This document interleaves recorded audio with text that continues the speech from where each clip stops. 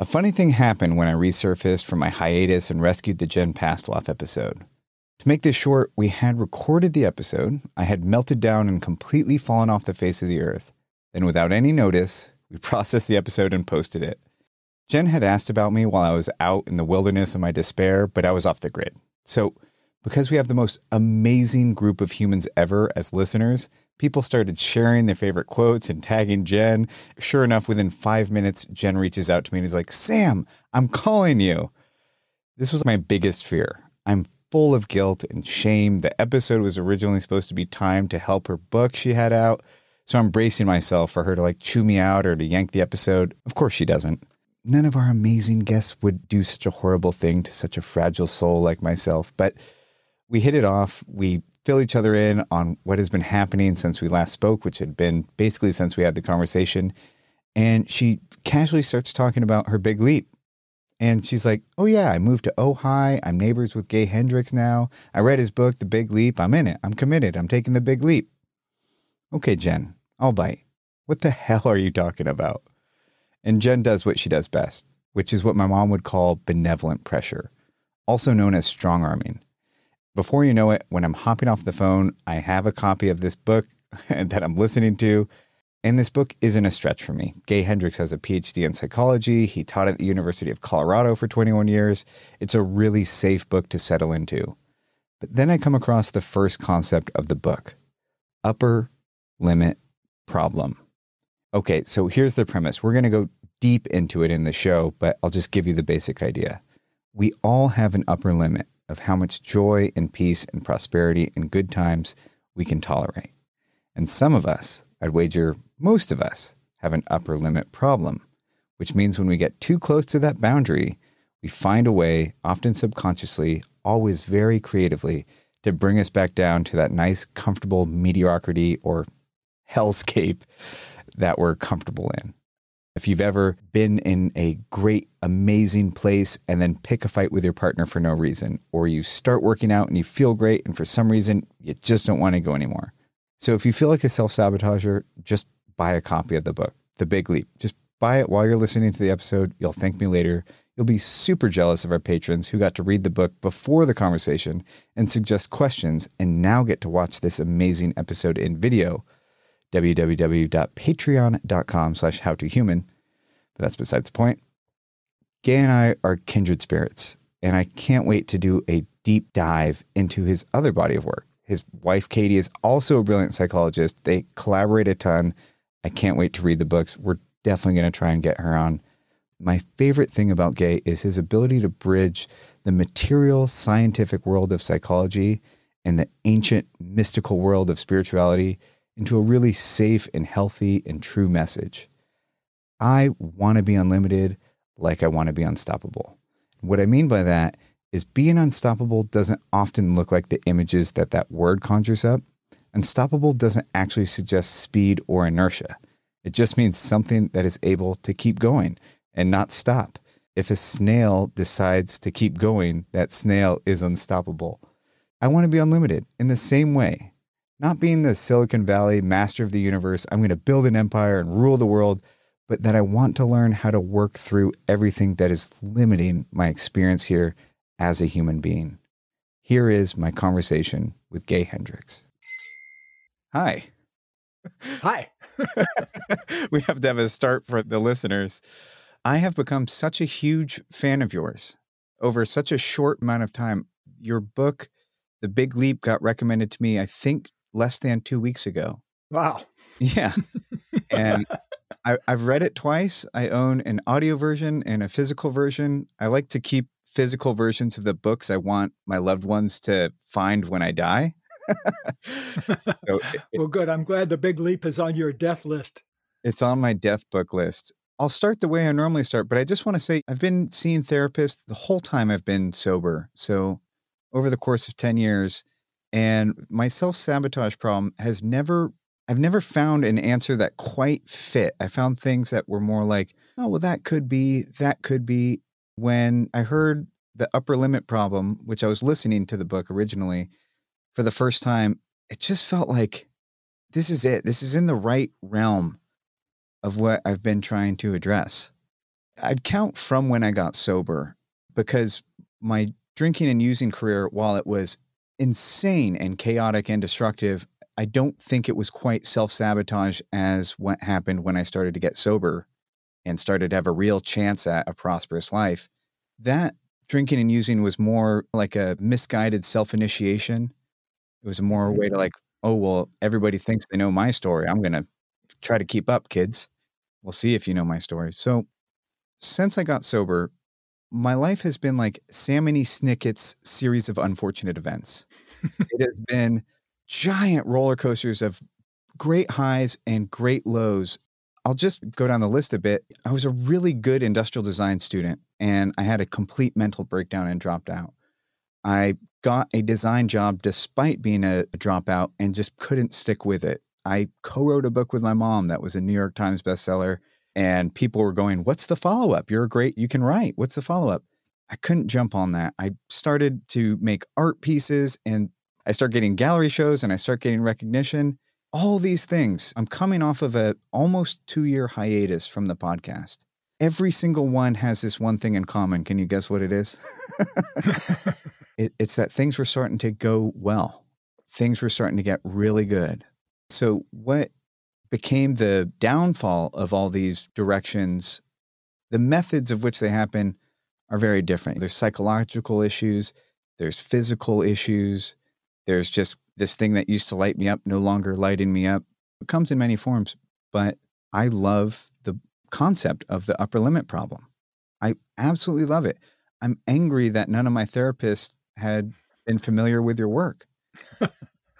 So now that I've gone on for a long time, I'll start the way I normally start, which is, Gay, who are you?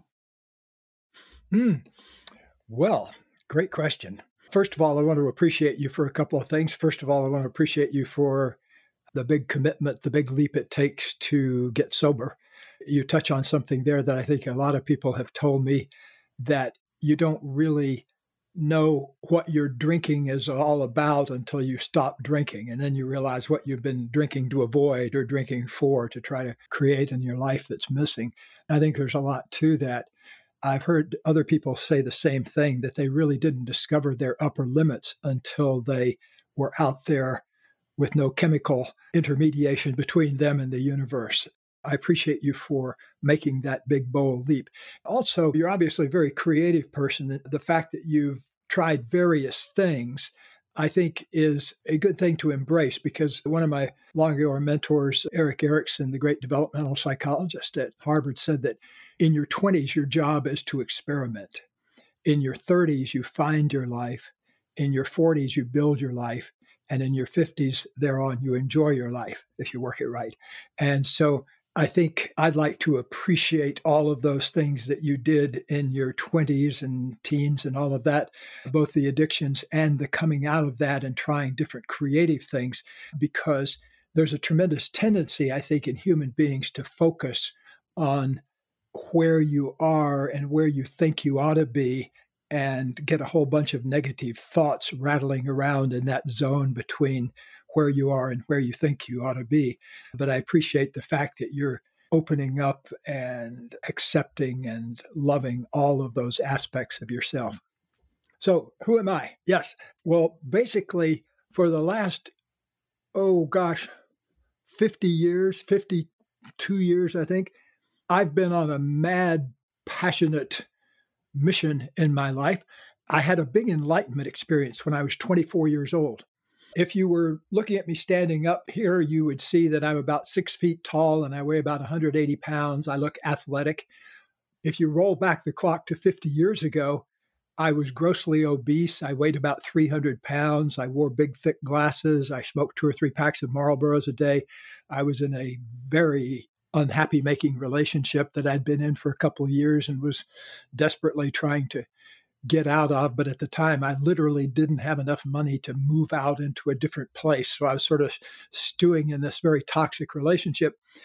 I went out one afternoon to take a walk and clear my head, and I slipped and fell on the ice and had a big whoomp down on my back. And it didn't knock me out unconscious, but I call it, I had an out of Hendrix experience, because it knocked me out of my usual way of being with myself for about 2 minutes. And I had this incredible experience where I could feel down through a bunch of layers of myself that I'd never known existed. And I could feel a whole bunch of things I was angry about that I'd been carrying around in my body since I was a kid. And I had a whole bunch of things I was sad about: the death of my father, not knowing my father. He died before I was born while my mother was pregnant with me, and I never had any contact with him. And I could feel the hole that was there.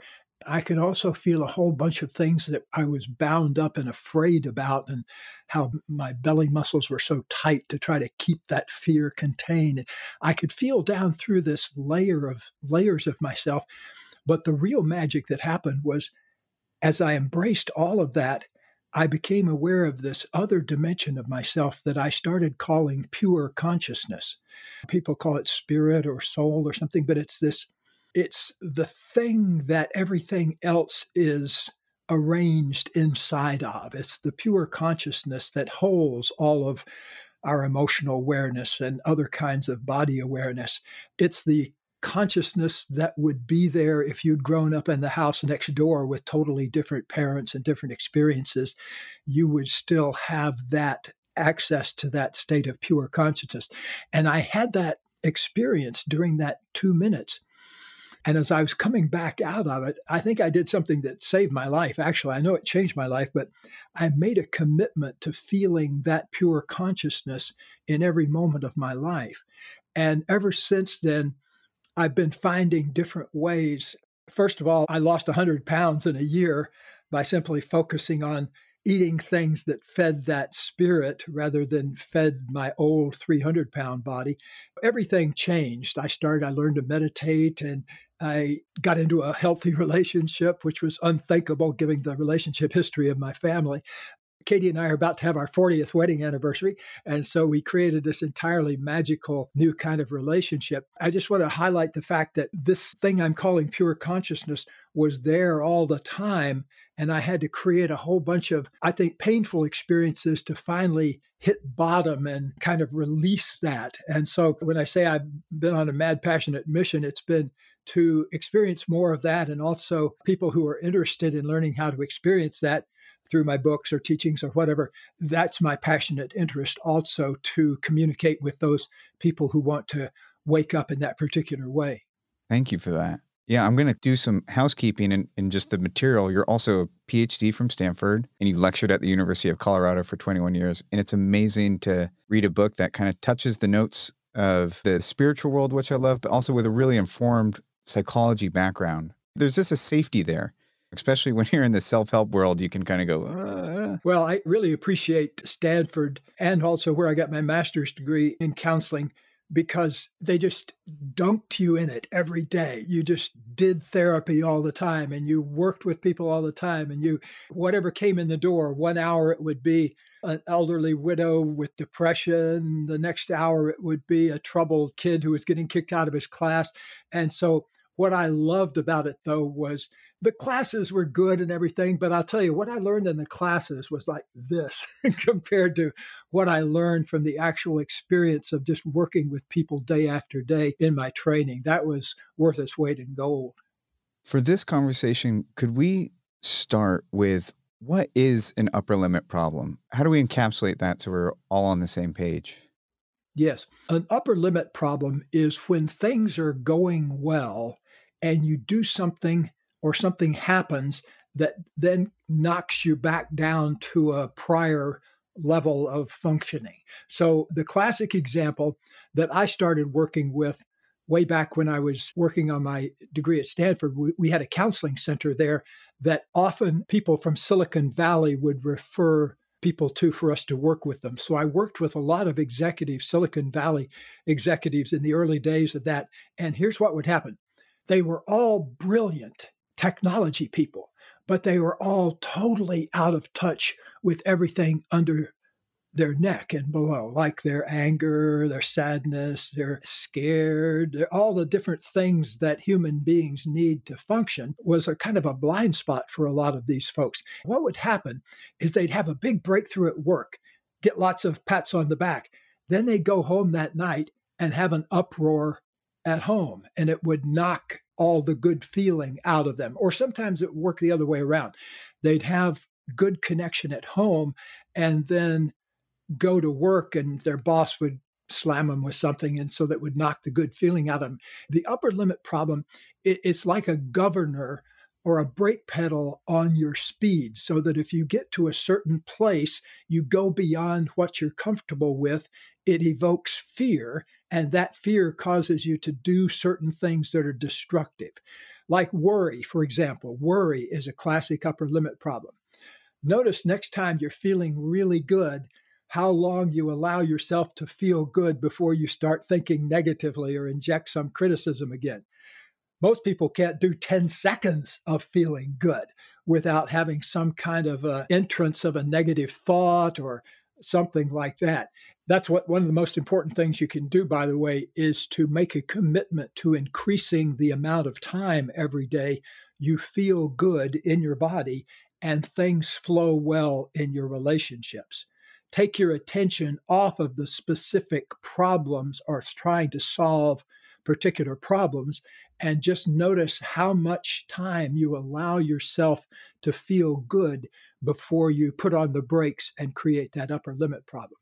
So think of an upper limit problem as a speed bump on the road. So you're driving along and it says speed bump ahead. Why I say that is because almost always before you do some kind of big upper limit thing like get sick or have an accident or start an argument with your beloved, before you do one of those big loud things, you've often seen it coming. If you pay attention, you can see the beginning of it, just like you see the sign that says speed bump ahead. So you make some adjustments and slow down and go over it consciously, maybe gently, so you don't wham, hit the thing straight on. So make a commitment as soon as possible to feeling good in your body more and more every day and having things go well in your relationships more and more every day, because that commitment gets you focused and heading in the right direction toward measuring the amount of time you're in the flow rather than focusing on solving particular problems. With your psychologist hat on for a second, one of the trite things that gets thrown around is like, oh, well, you have a fear of success. And that it just never felt quite right to me because like the hell I do, I want success. I get success. I hit these major milestones. I, as a design college dropout, had a design in the New York Smithsonian for 5 years for this thing called the Kicker Helper for kids in wheelchairs. It's not success. It's more like a fear of death. I don't necessarily mean literal death, but I think those are the switches going off in me. Is that same kind of save yourself from the giant cat. Because to tie it into some of the concepts in your book where one of the limiting beliefs is outshining others, that's a contract I had to sign as the son of a famous person. That is a contract. You are the side character. That's where you are, Sam. You're my accomplice. You're not the main character in the story. So what I mean by fear of death is I will get the success and then the catastrophe will strike. I mean, this time was the worst in my entire life. It was a full spiritual experience. It is what I would call a dark night of the soul or an ego death or a death and rebirth. I literally went to the underworld and clawed my way out. Because of this experience, I believe when I read about the underworld in mythology, I don't believe they're talking about a mystical place. I think heaven and hell is very much here in this realm of existence. It was brutal. I've had clinical depression for many, many years. I would say at least since puberty, I've had what could easily be diagnosed as clinical depression. And it is manifested in suicidal ideation and all that. But this time it was different. I could feel something about it. And I was going to psych hospitals. I was going to psychiatrists. I would literally go to the Kaiser psych department, talk to a therapist in LA while I'm traveling to interview a guest, and then leave and go do the interview and then go back. It started with what felt like, I think I'm dying. And that's literally what it felt like. I thought, you guys need to test me for everything. I have some terminal disease. Something is very wrong in my body. They did the first round of tests and they say, it's nothing, and I say, please keep testing. Please keep testing. Eventually they found physical markers of something being wrong, not terminal like I thought, but they're saying, hey, something is going wrong with your hormone levels. you have very little cortisol and your testosterone's low. And so I had physical markers. I believed I was physically sick until much more recently in the healing process. Now I'm more willing to say this was psychosomatic in some way. This somehow did start with, I think it started with the success that the show was finally paying for my life, that the show was getting bigger. We had just gotten 1 million downloads. We're getting the biggest guests ever. Something tripped and it ended up in this catastrophe. I mean, first it was the physical ailment and then came the mental part of being disabled. It was very strange to be 32, I guess I was 30 at the time, and just have very limited energy. It's been a long way back. So as a psychologist, what exactly do you think, what would you say is happening? I really do think it did start in the mind, even though there's all this physical stuff, even though my hormones were fucked up, excuse my language, I was physically low energy without being depressed. I do think it started because of what you captured in the book with the upper limit. Yes, well, I appreciate you mentioning that. What I think goes on is those fears that I talk about in The Big Leap, the one you mentioned, the fear of outshining. By the way, I grew up, my mother was a famous writer, so you and I have that in common. I never got to write a book with her, but she passed away when I was 45. But she was a great soul, daily newspaper columnist down in Florida, where I grew up.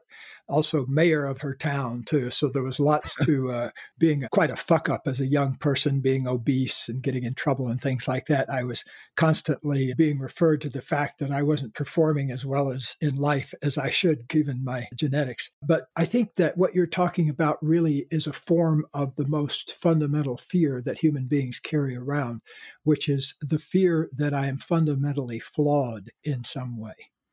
The way to approach that is to let your awareness go right down through the middle of that. And an old friend of mine, Terence McKenna, who used to live up your way, said one time that our evolutionary task is to admit our minds into our body and admit our bodies into our mind. Those two things working together as you allow the awareness capabilities of your brilliant mind to descend into your body, and you allow the incredible information that's being stored in your body to come up into your mind. That's what ultimately makes you whole.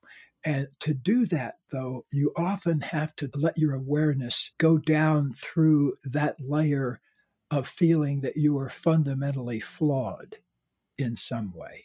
To let yourself open up and embrace that in the spirit of Walt Whitman's great phrase, I am large and contain multitudes.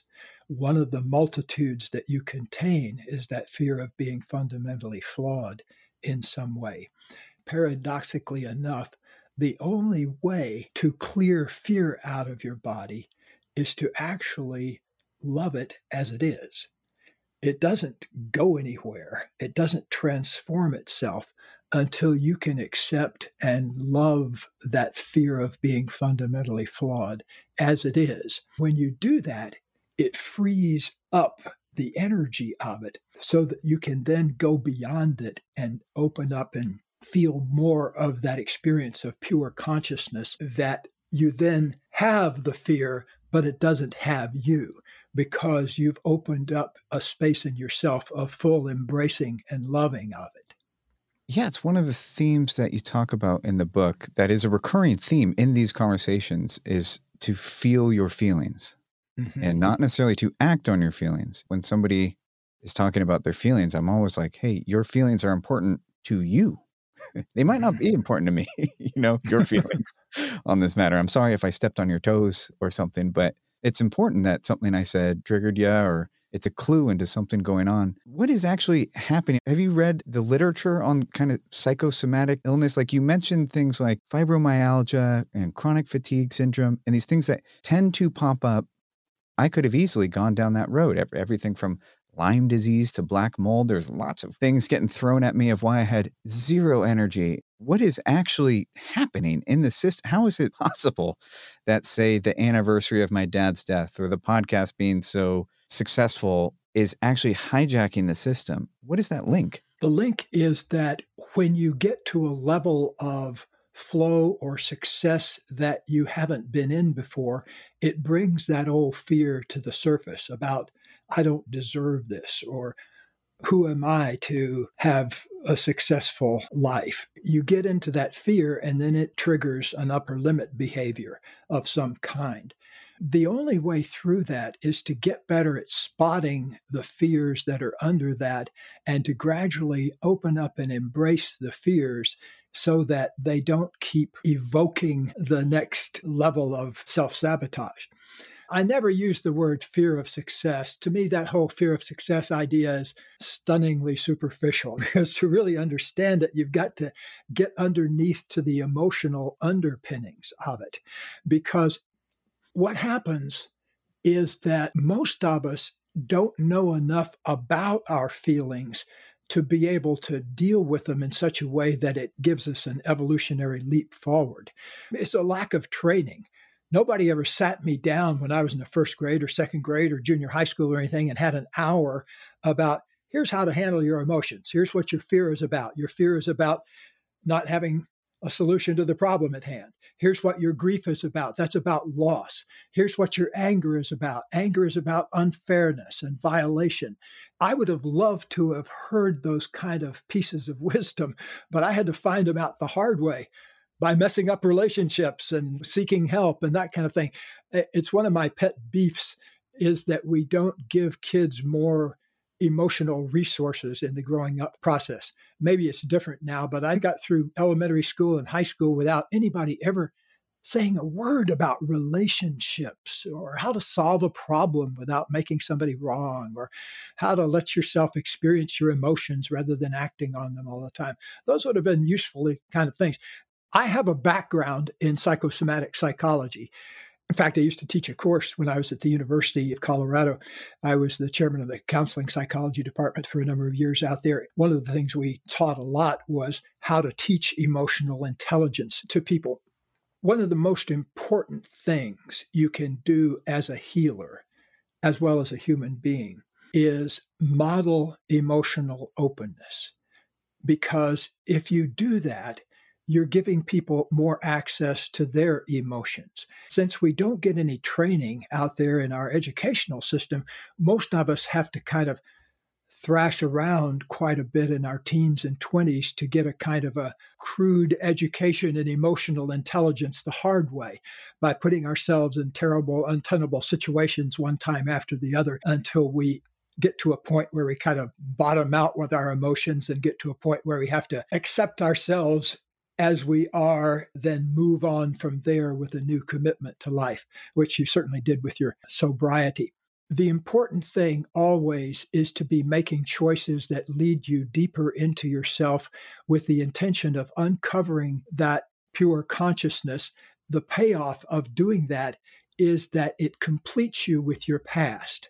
As you experience the full range of your emotions, some of them that have been there since before you were born, the more you open up to that pure state of consciousness, what happens then is the other problems in life kind of fall into place and begin to clear themselves up spontaneously rather than you having to do anything active about them. So a good example of that is someone told me that they had an incompletion with someone. They were driving in their car and they realized they were mad about something the person had said and also felt hurt about that.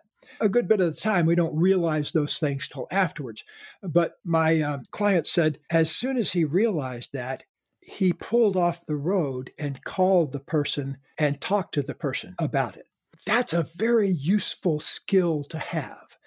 In other words, instead of stewing on something that you have no control over, actually do something that you do have control over.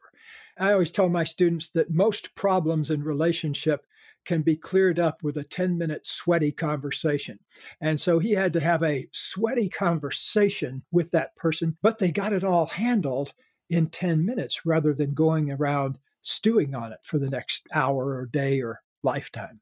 So correct me if I'm wrong, but are these problems caused by not properly integrating what happens to you in the physical world into a story that makes sense into your own mind and body? Is it that there's something off with the narrative, that you might think you're not worthy, but now in the physical world, something worthy is happening, or vice versa, that you think you're the greatest thing ever, but the rest of the world is reflecting that you're an ass? Well, you're an adventurous person, Sam. So let me just put it to you bluntly yourself. What was it in you, and what is it in you that when you tune in, do you feel is fundamentally flawed about yourself when you're into that negative zone of thinking? So for me, there's a big story that I was this incredibly gifted kid. I know you're not allowed to say that, but I was brilliant and I was introspective and I was weird and hungry for knowledge as a kid. At the age of 12, I find drugs and alcohol, which was the best thing that somebody with a lot of fear and a lot of worry about death and a lot of worry about what other people are thinking of me.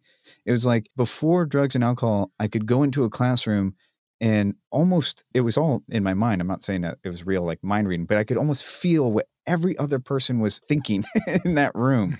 I was just crunching too much information at once. Like, oh, this person's sitting on that side of the room, so that means they're looking at the right side of the teacher's face. It was just too much information. So when I found drugs, it was a relief. It was a real relief. I had a very intense 10-year run on drugs that ended up with me on methamphetamines. The big belief is that I was fantastic and that I broke myself.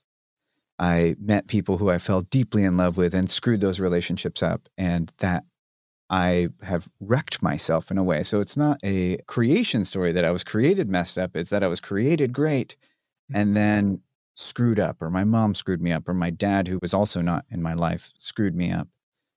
Yeah, well, that's one narrative about it that works for a while. As you get up into your 30s, especially when you get up knocking on the door of 40, I mentioned earlier the thing about your 30s are when you find your life. You begin to really tap into your genius. If you're interested in that sort of thing, you become more evolutionarily oriented. You begin to be interested in personal growth and helping other people with their personal growth. Those are the kind of things that gifted people get into in their 30s. There will be a time as you proceed along in your 30s that you get more and more and more aware of those old influences like the fear and where the fear came from and those kind of things. The ultimate payoff, though, for exploring those things is the full ownership of your life and realizing that you make it up from scratch in every moment. That realization doesn't usually dawn on people until they're in their 30s. But I remember where I was actually sitting when that dawned on me that, oh my gosh, all those things in the past are things I have absolutely no control over. And what do you do with things you don't have any control over? Well, you just accept them as they are. And in that moment of acceptance of what you don't have any control over, that opens up a space for the reinvention of your life according to your new conscious intentions. I appreciate you for making those moves. And maybe on a daily basis, it doesn't feel like you've made those moves to the extent that you want to, but I want to encourage you to stay out of that zone of negative thinking and put your attention more on celebrating where you are and how far you've come and celebrating your vision and those kinds of things rather than putting as much attention on what you haven't accomplished. I'm at that place again where I'm starting to feel better. The dreams are starting to come back. The energy is starting to come back. I wake up and want to move my body and want to eat healthier foods. And there is this terrible feeling that, oh man, the shoe is going to drop. Like the shoe is absolutely going to drop. What could easily be seen as a lack of discipline. Through one lens, you could see it as like a lack of discipline where I'll start working out, I'll start eating healthy, and then just won't stick with it. We both know that if you don't stick with it, if you're not consistent, you don't get the rewards. If you do get the rewards, you don't get them for long. There's a question I have for you. And why do we have these wants, which I don't really call wants because I'm very careful with that word. I feel like if you want something, you're going to actually do it. So if you want something, but you're not doing it, you want to want that.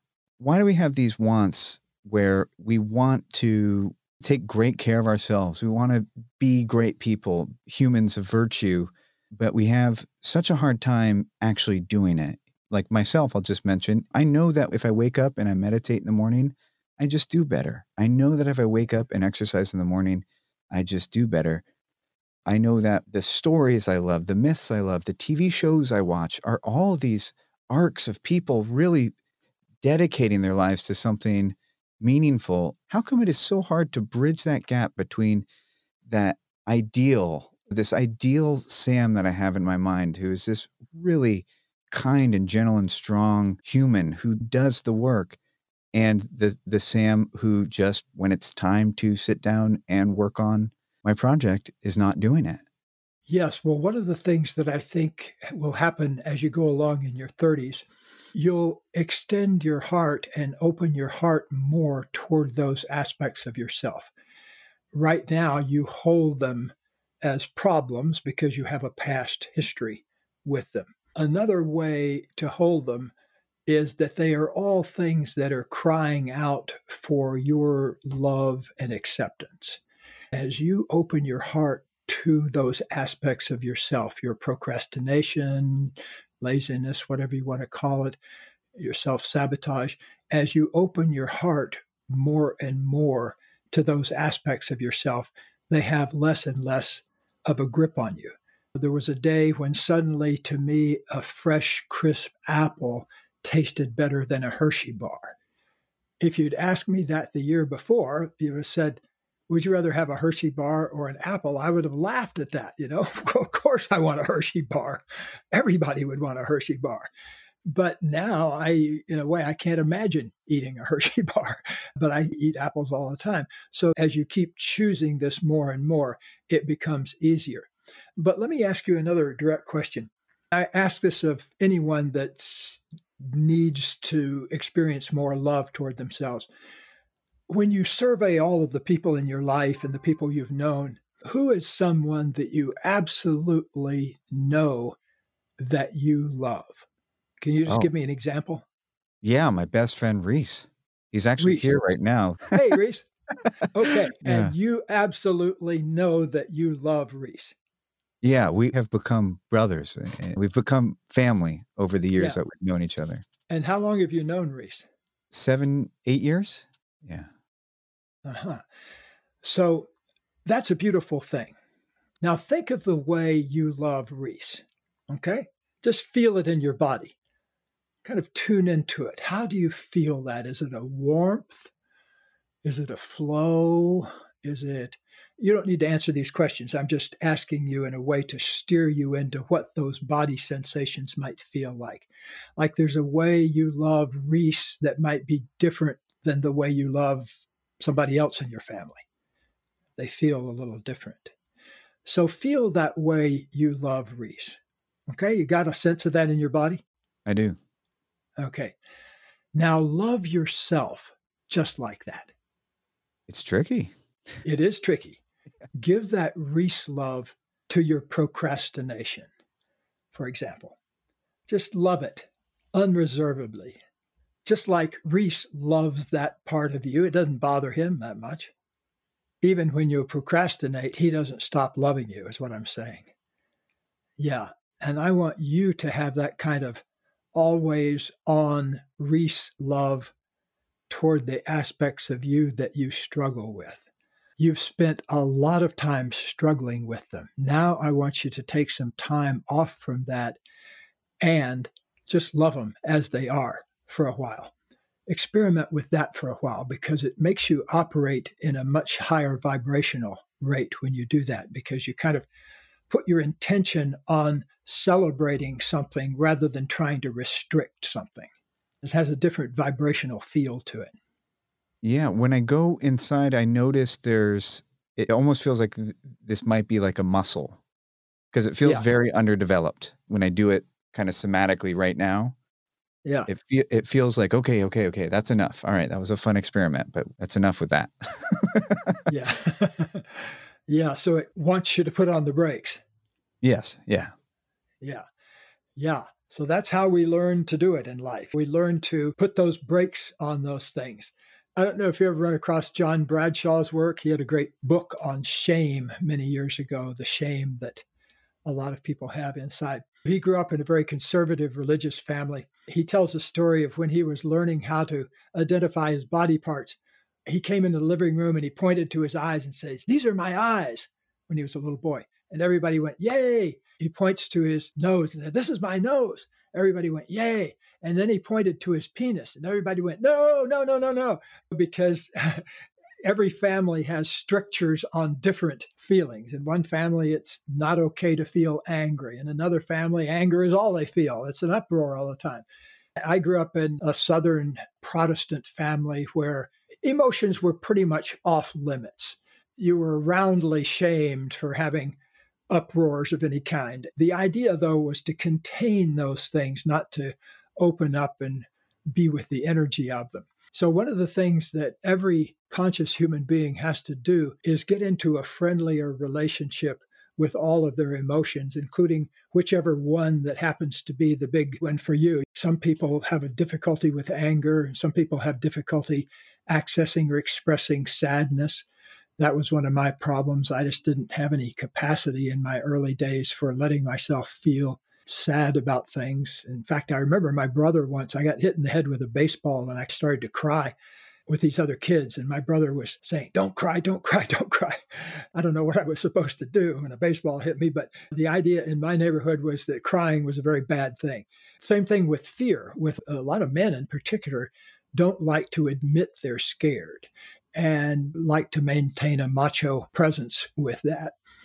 It took me a long time just to be able to talk about my emotions just like I would talk about anything else. I'm sad or I'm scared or I'm angry. I had very difficult times saying those kind of things, especially in relationship situations. Fortunately, my wife and I, Katie and I, when we got together, we've been together since 1980, many more years than you've been on the planet. And one of the best things we ever did for ourselves was make an agreement with each other that emotions were okay, that the important thing was to be honest and speak honestly about them, not to hide them. So we developed a philosophy we call reveal rather than conceal. That has really saved our bacon or saved our tofu, if you're a vegetarian, more often than not in the heat of the situation. So in that vein, just on the relationship front, when somebody is revealing their feelings, how do you hold space for it without taking it personally or taking action? Because obviously I think I'm not alone when I say my first reaction is to feel put down. Yeah.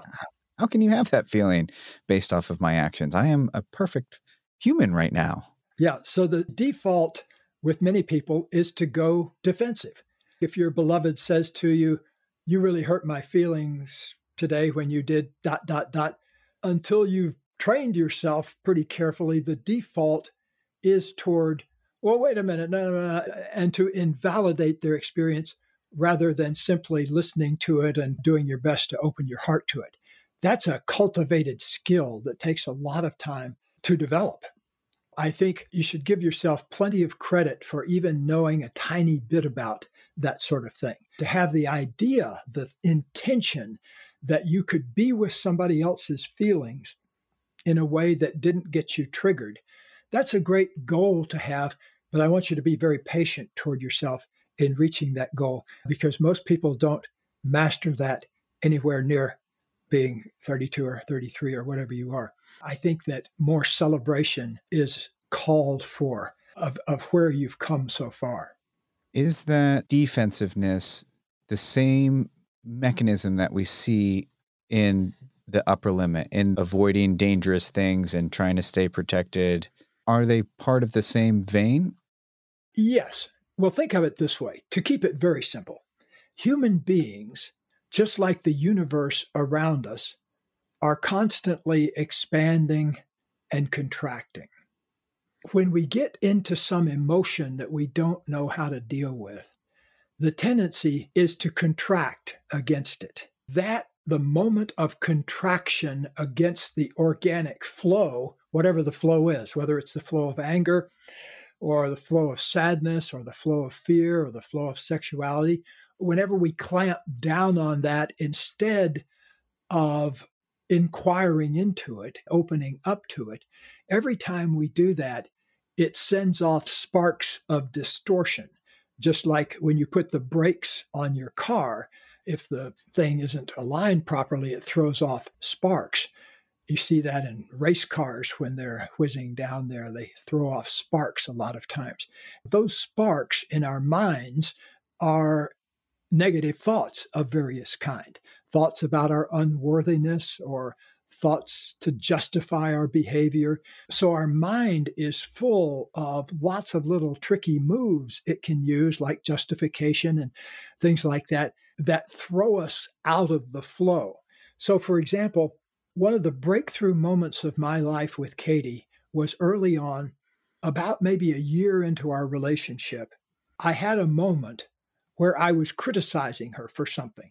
I can't remember what it was. I think she'd come home late or something like that. But I was criticizing her for it. As the words were coming out of my mouth, I realized they sounded angry, but the feeling down in my body was fear. So I was scared, but I was saying something with an angry tone to it. That was a huge moment of revelation. It taught me two things. One is that whenever you're angry at somebody, there's something deeper that you're scared about that you need to talk about. In that moment, I blurted out just what I said. I said, I'm listening to my voice, criticize you, but I realize my belly is tight and I feel fear down in there. I'm scared.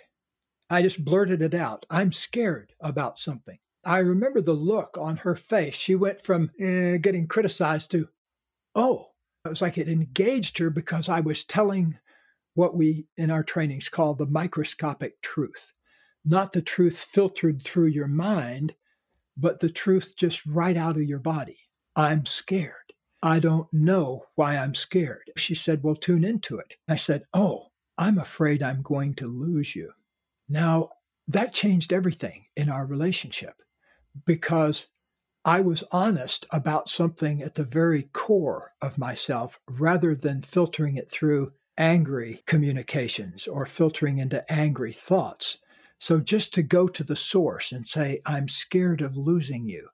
Her eyes widened. It was a pivotal moment where she said, oh, well, I don't have any plans to leave you. I said, I realize it has nothing to do with you. That it was just an old program of abandonment that kicked in when I got to a certain level of love and affection toward her. This old program that was based on stuff that happened 30 years ago when I was an infant. I kind of did have an abandonment in the sense that my mother was not able to take care of me when I was just born. I was given to my grandmother, another family member, and spent a lot of my first years with her. So there was a bit of confusion about who my mother was at the time. And so I think it set up a rattle of abandonment in me. That would come up in my relationships. But then what I would do is I would turn it into anger and push the person away. So the idea was that if I kept them at a certain distance, I never cared about them enough that it triggered that old sense of abandonment.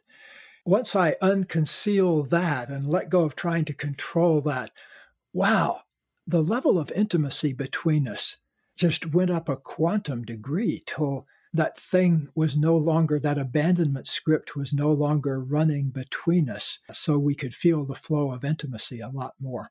Those became typical kinds of things that happened throughout the early days of our relationships. We would get to these points where we were stuck, and then a breakthrough would happen, and we would go on to the next level. Wow. While we're talking about relationships, romantic, platonic, friendships, and family, one of the things I've noticed in myself and in other people is there's often a rift when one party in the group is growing and wants to grow and another person does not. And you could see this in your group of friends. If you guys are all a bunch of hippie underachievers and just here to have a good time and somebody says, man, I really want to start my career, you can see it causing problems. It's really hard that we're not in control of one another. If you are working for a company and you want the whole company to kind of rally and do much better, give up to their full potential, and everyone else is going, I like my schedule. I like the way I work right now. I think it has something to do with the false belief you mentioned in the book, which is don't shine too much. And I think that's my kind of master belief is don't get too big, don't shine, don't outgrow your surroundings. I experienced that early in the podcast when it started to be successful. I experienced some of my friends at the time. I'd be like, hey, did you listen to this episode? It's amazing. Like, I like hanging out with you, but I don't want to hear your podcast. And just kind of like a meanness, resistant to me doing something new and not working for a corporation anymore. How do we ourselves grow while our surroundings might not match that? People might not be cooperative with that, but we don't want to necessarily ditch everybody and move to a new town and go by a different name. Like, I want to keep these people while still growing, even though it does upset the homeostasis.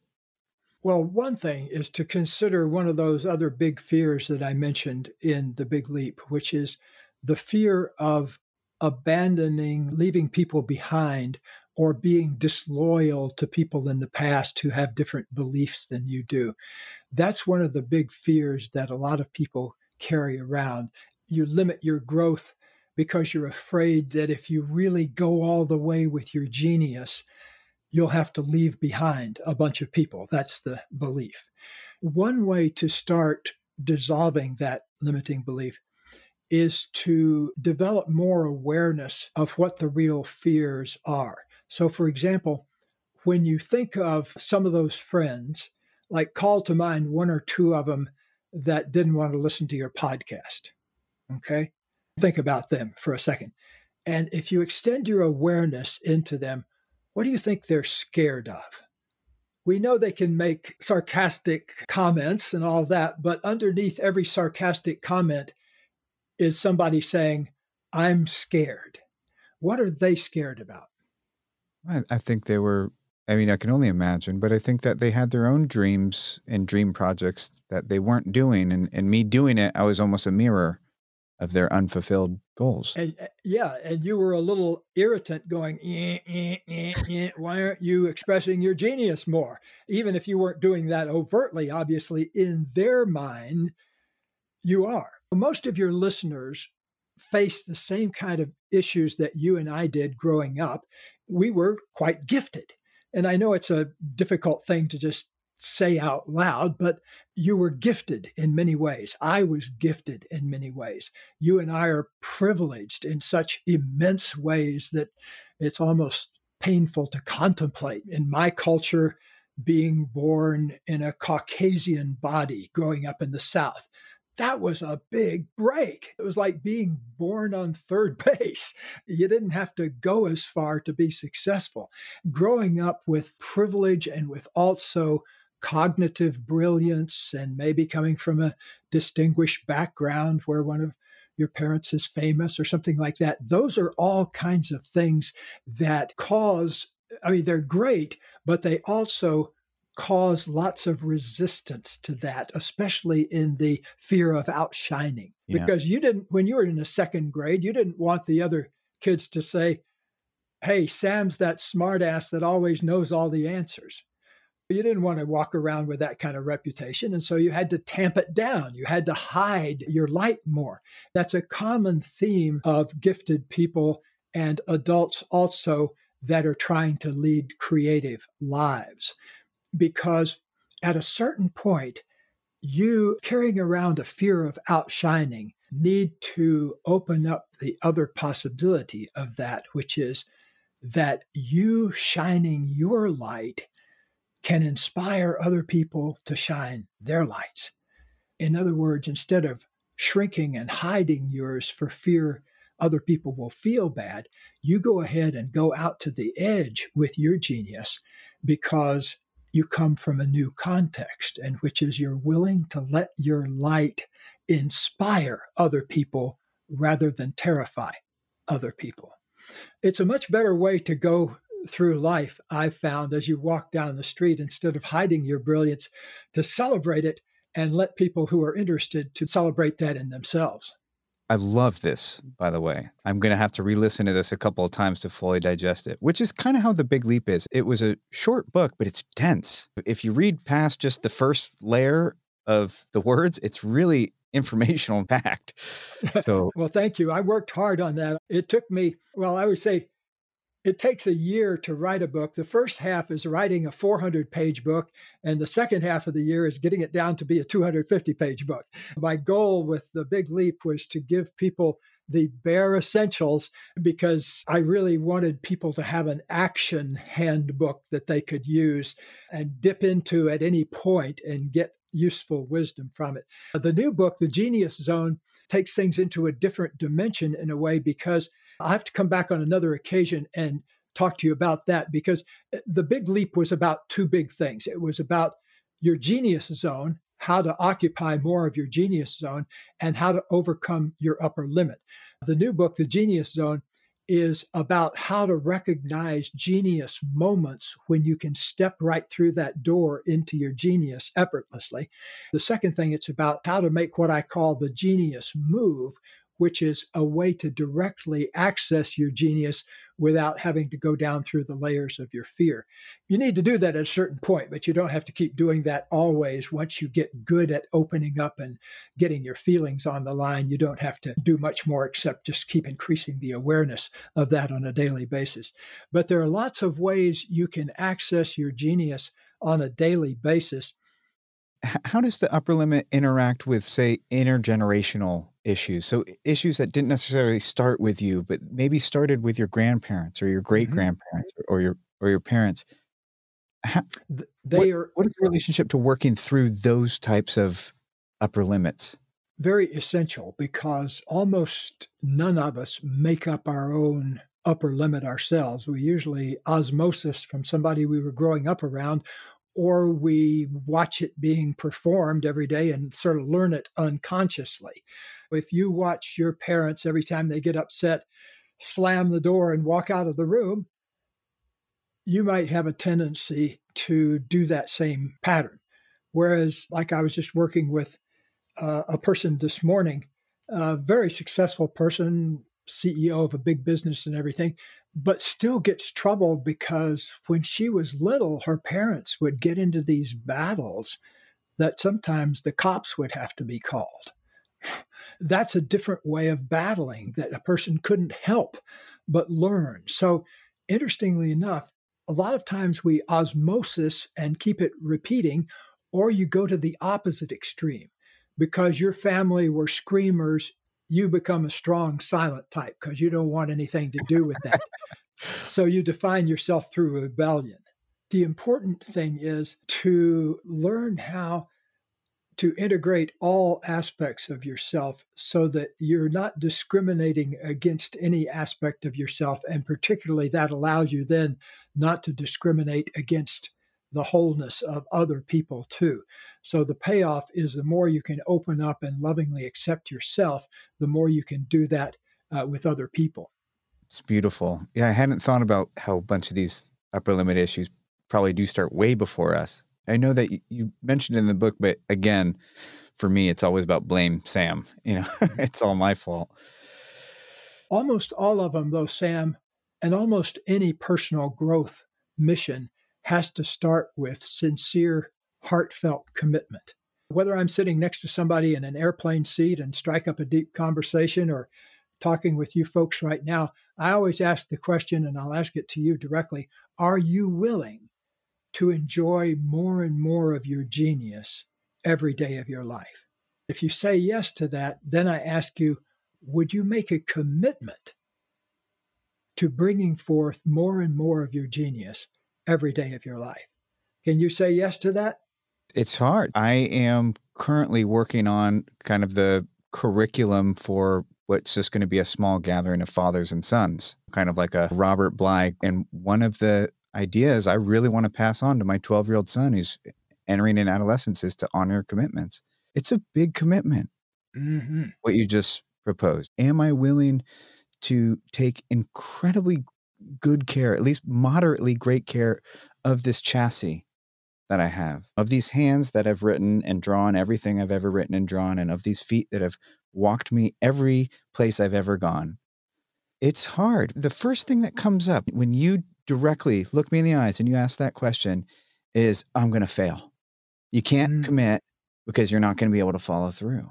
That's just what. So it brings up that fear of failure because, see, a lot of people are reluctant to invite forth their genius because they're afraid that, well, what if I do and then I screw that up?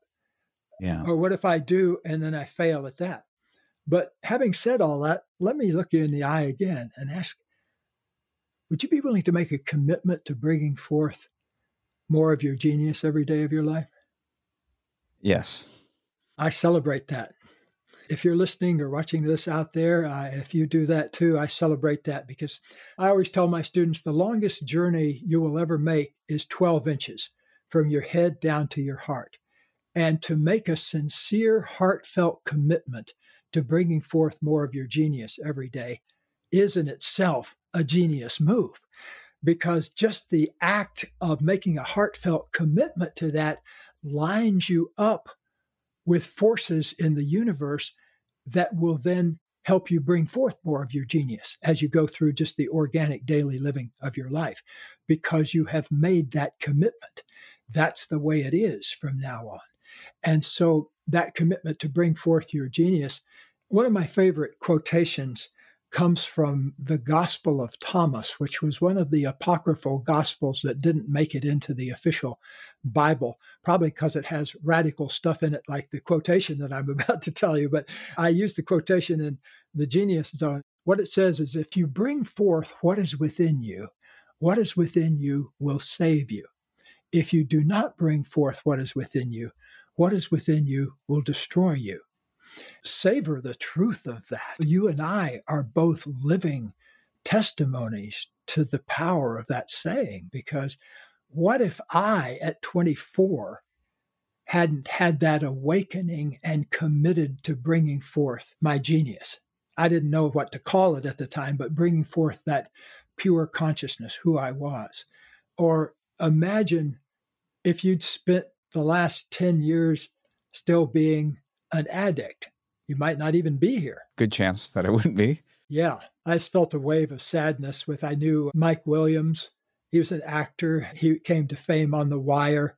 He just died a couple of days ago from a drug overdose. Had been struggling with that for a long time. There's so much grief involved with addiction, not, of course, just with the addict, but with all the community structure and family structure around you. So Mike's death, I know, touched millions of people that knew him as an actor and hundreds of people that knew him as a person. Yeah, addiction and mental illness, we are heartbreakers, man. I was talking to a mother of somebody I've come to know through the show, is how we met. She got in touch with me, and the mom is desperate for her to get clean and sober. It's tough. There's nothing that you can do to change that person. All you can do is have great boundaries. There's a few things you can do, but you can't make that choice. You can't make the big leap for anyone else here on this planet, no matter how much you love them. Oh, yeah. I've learned that the sad way with relatives and friends, that I haven't been able to intervene with them in a way that kept them from destruction. Also, to be honest about it, I come from a family lineage of addiction. So my brother and I sometimes joke with each other that we're going to be the first two members of our family to die of something other than addiction, because everybody in our past had some kind of addiction or another that eventually did them in, from outright alcoholism or drug addiction to eating too much and all those kinds of things. So if you've managed to get out from under the grip of that particular one, take an extra moment of breath of celebration for yourself wherever you're listening or watching this right now. Yeah, the patrons get to watch. Everyone else has to listen. Oh, good. Yeah, well, you figured out how to turn these conversations into cash. Good on you. Well, not yet. It was funny. So while I was not well this time around, because there's no ads, it's all just like NPR, like listener supported, I'm watching the people drop off from support for good reason. We have a give and take relationship, and I wasn't giving and I wasn't producing anything. A handful of people stuck by me. That made getting therapy possible, and stuck by me for over a year. It was very cool. It was very cool to be held by these strangers who just, I maybe on some level believe maybe I will come back to this thing that they've come to enjoy. Very cool. Well, I hope you do. I enjoy listening to your voice. You have a very pleasant voice to listen to for this kind of a medium. I do these all the time, and I don't say that idly or to compliment you for any other reason except to be honest about it. But I happened to notice when we started talking that you have a kind of voice that is made for this kind of medium. Thank you. For me, a lot of the online space right now feels really slick. It's like really slick and really polished. And that's just not my experience here on this planet. My point of view and my take on life is really hard earned. Being human has been a very painful experience for me in many ways. Drug addiction, having a kid at 19 and not wanting to be a father. But I, like you, grew up without a father. So there was, well, we'll count my sobriety date. When I was 21 on was a life of responsibility to things outside myself. Mm-hmm. That really, really hard mental health. So it just feels nice to, and I'm sure there are other people, but just to be kind of like a conduit. Yeah, I don't want to be a teacher so much. I just want to be a human that can kind of fill the shoes of the other people that listen to this show and voice the questions they would have rather than talk about, oh, well, how great is life since I started putting coconut oil in my coffee and now everything's better. Or something like that. But to say, hey, I really do my best out here and I still struggle at times. Yes, well, your 30s contain the resolution of the biggest paradoxes of your life. Some of the big emotional tasks during your 30s are to get out from under the influence of your parents and your family, create your own solid identity that factors in that, but isn't in rebellion against that or have any other kind of negative energy about that. You've just accepted that as part of your past. So that's a big challenge all in itself right there, especially if you have famous parents, as you and I did. The second thing that's such a big thing is the integration of all your feelings and coming to terms with all the things you're angry about, sad about, scared about, coming to terms with your sexuality and embracing all of that in an accepting, loving way.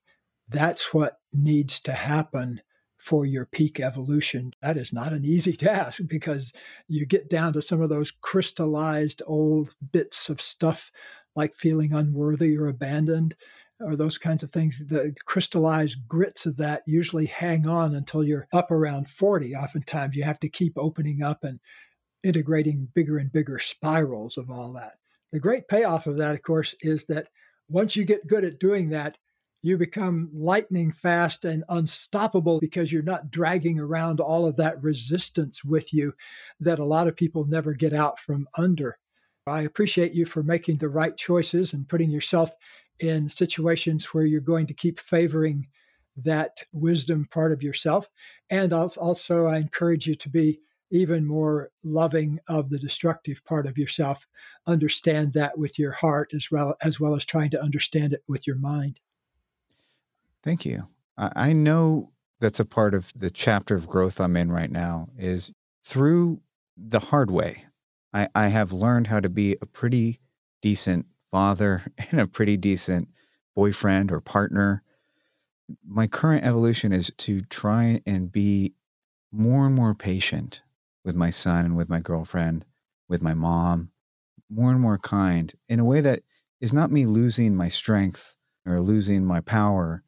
This is one of the things that I really looked up to. I haven't even touched you and Katie's work on relationships, which I know from a therapist friend of mine. I mentioned you were going to be on the show. He said, "Oh my gosh, those two do amazing stuff in relationships." So I know that we might have to have you back or have Katie on or something because there's a whole well of information in your body of work that I haven't tapped on. I want to learn how to be more and more patient with other people and more kind with other people. And it's tricky. Definitely is. You're still resolving some gigantic paradoxes in yourself. So it's just like a sailor. Some days you're going to be trying to get your way through 12-foot waves, and the next day it's calm and you're going along with 1-foot waves. The waves will come, as they always do. That's why every time I recommend just thinking of yourself as an evolving spiral, that sometimes you're going to pass by the same issues as you come by them again from a little bit different perspective, a different level of wisdom, and you're going to keep spiraling upwards until there's just basically you and the air and the being in evolution. The currents themselves carry you because you've achieved a kind of lightness that then allows you to soar for long periods of time without coming down and crashing. It's beautiful. For your life, because I didn't want to mention this in the beginning of the show, but as I was doing the deep dive into you, you physically look like my father. So that's Really? true. Yeah, he passed away and he never managed to be a good dad. I think that's one of the great losses of his life is that he never self-actualized and was not a father to his children. You're kind of the archetypal idea of what a good man I would want to be and role model after. I love how kind you are. I love how you still have that masculine virility and strength to you and power, and that you weren't afraid to go into the world, into the arena, especially the business world, and compete. You're not just a theorist. You were in there. And what are the things that you look back on? What are the lessons that you're so proud of yourself for working on? And in the remaining chapters ahead, what are the areas of your life that you want to continue to grow into? Well, in The Big Leap, you probably saw that the purpose of my life is what I call the ultimate success mantra, which is that I expand every day in love, creativity, and abundance as I inspire other people to do the same. I tried to create a life that I would never want to retire from. As long as I get to do that in whatever form comes up. 30 years ago, I was doing it on Oprah. Now there's no more Oprah, there's Sam. And now I'm doing it on Sam, but it's exactly the same energy. I'm exactly the same way as I was when I stepped on her stage and when we stepped on her stage back 30 years ago. To me, it's all the same. It's all trying to get more experience of deeper and deeper love and creativity and open up to my full genius as I inspire others to do the same. That to me is the sustaining intention behind my life. I feel in every moment the power of that thing that I'm calling pure consciousness. It's there all the time now. I'm aware of that and have been for decades now. But the beauty of that is that means that I'm in a constant state of renewal and reinvention. That to me is priceless. That's the juice I run on. As long as I'm opening up every day more to my genius and finding new ways of inspiring other people to be with theirs, that's to me the sweet spot of living. Katie and I are in it together. We decided we were going to live and work and love together so that we were going to live a completely integrated life. And we managed to pull it off. Every day we high-five each other because we managed to make our vision come true. Early on, what drove me was I wanted to first understand how to feel good inside myself. And then once I figured that out, how to feel good in relationship all the time, to feel the flow of intimacy. When problems came up, how to move through them in an evolutionary way so you didn't have to keep repeating the same problems over again. Most couples that come in here for couples counseling haven't had 500 arguments in their relationship. They've had 500 versions of the same argument. And so Yeah, I can relate. yeah, I was that way too. And I realized it would all, before I met Katie, I had this moment of enlightenment a month before I met Katie, where I realized, oh my God, I create every argument the same way. I don't tell the truth about something, and then I start criticizing my partner, and then she starts criticizing me back, and I get defensive, and then we go around and round and round and round criticizing each other for 3 days or 3 weeks until we finally get sick of it and then say, okay, let's get back together again.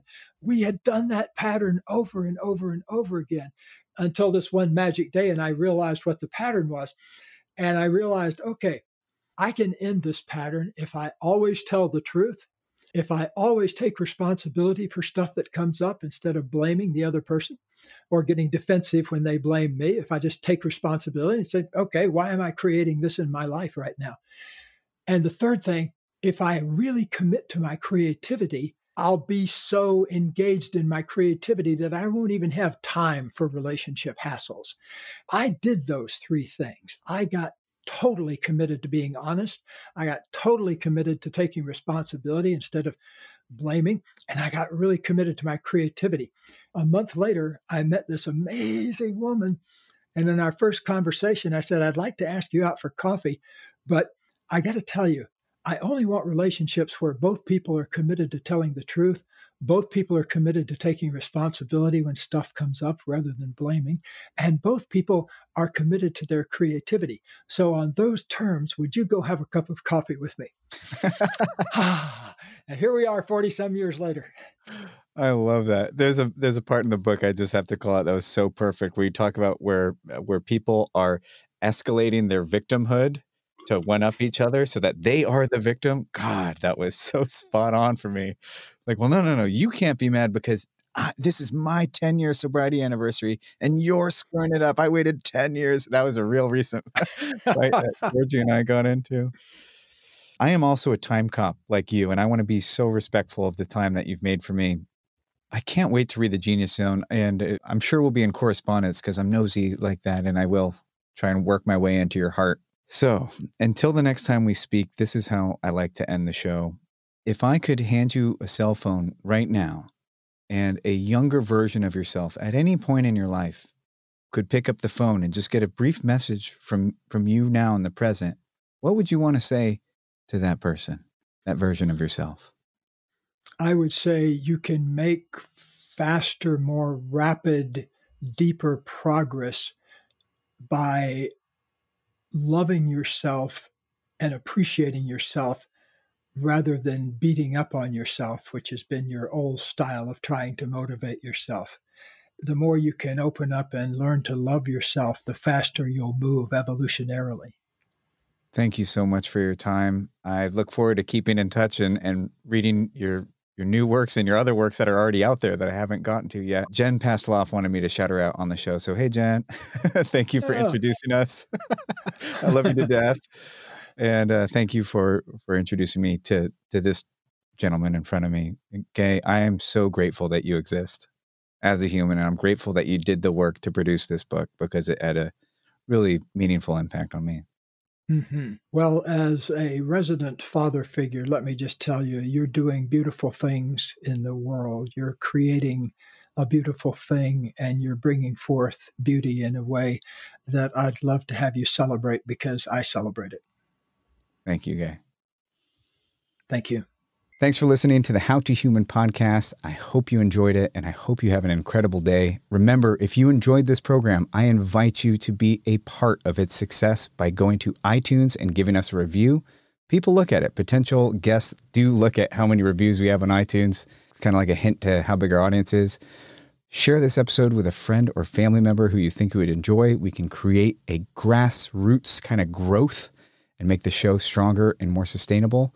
And if you're not already, go to patreon.com/howtohuman, help support us financially, and become a member of our community, which is an awesome place to be. Until next time, have a great day.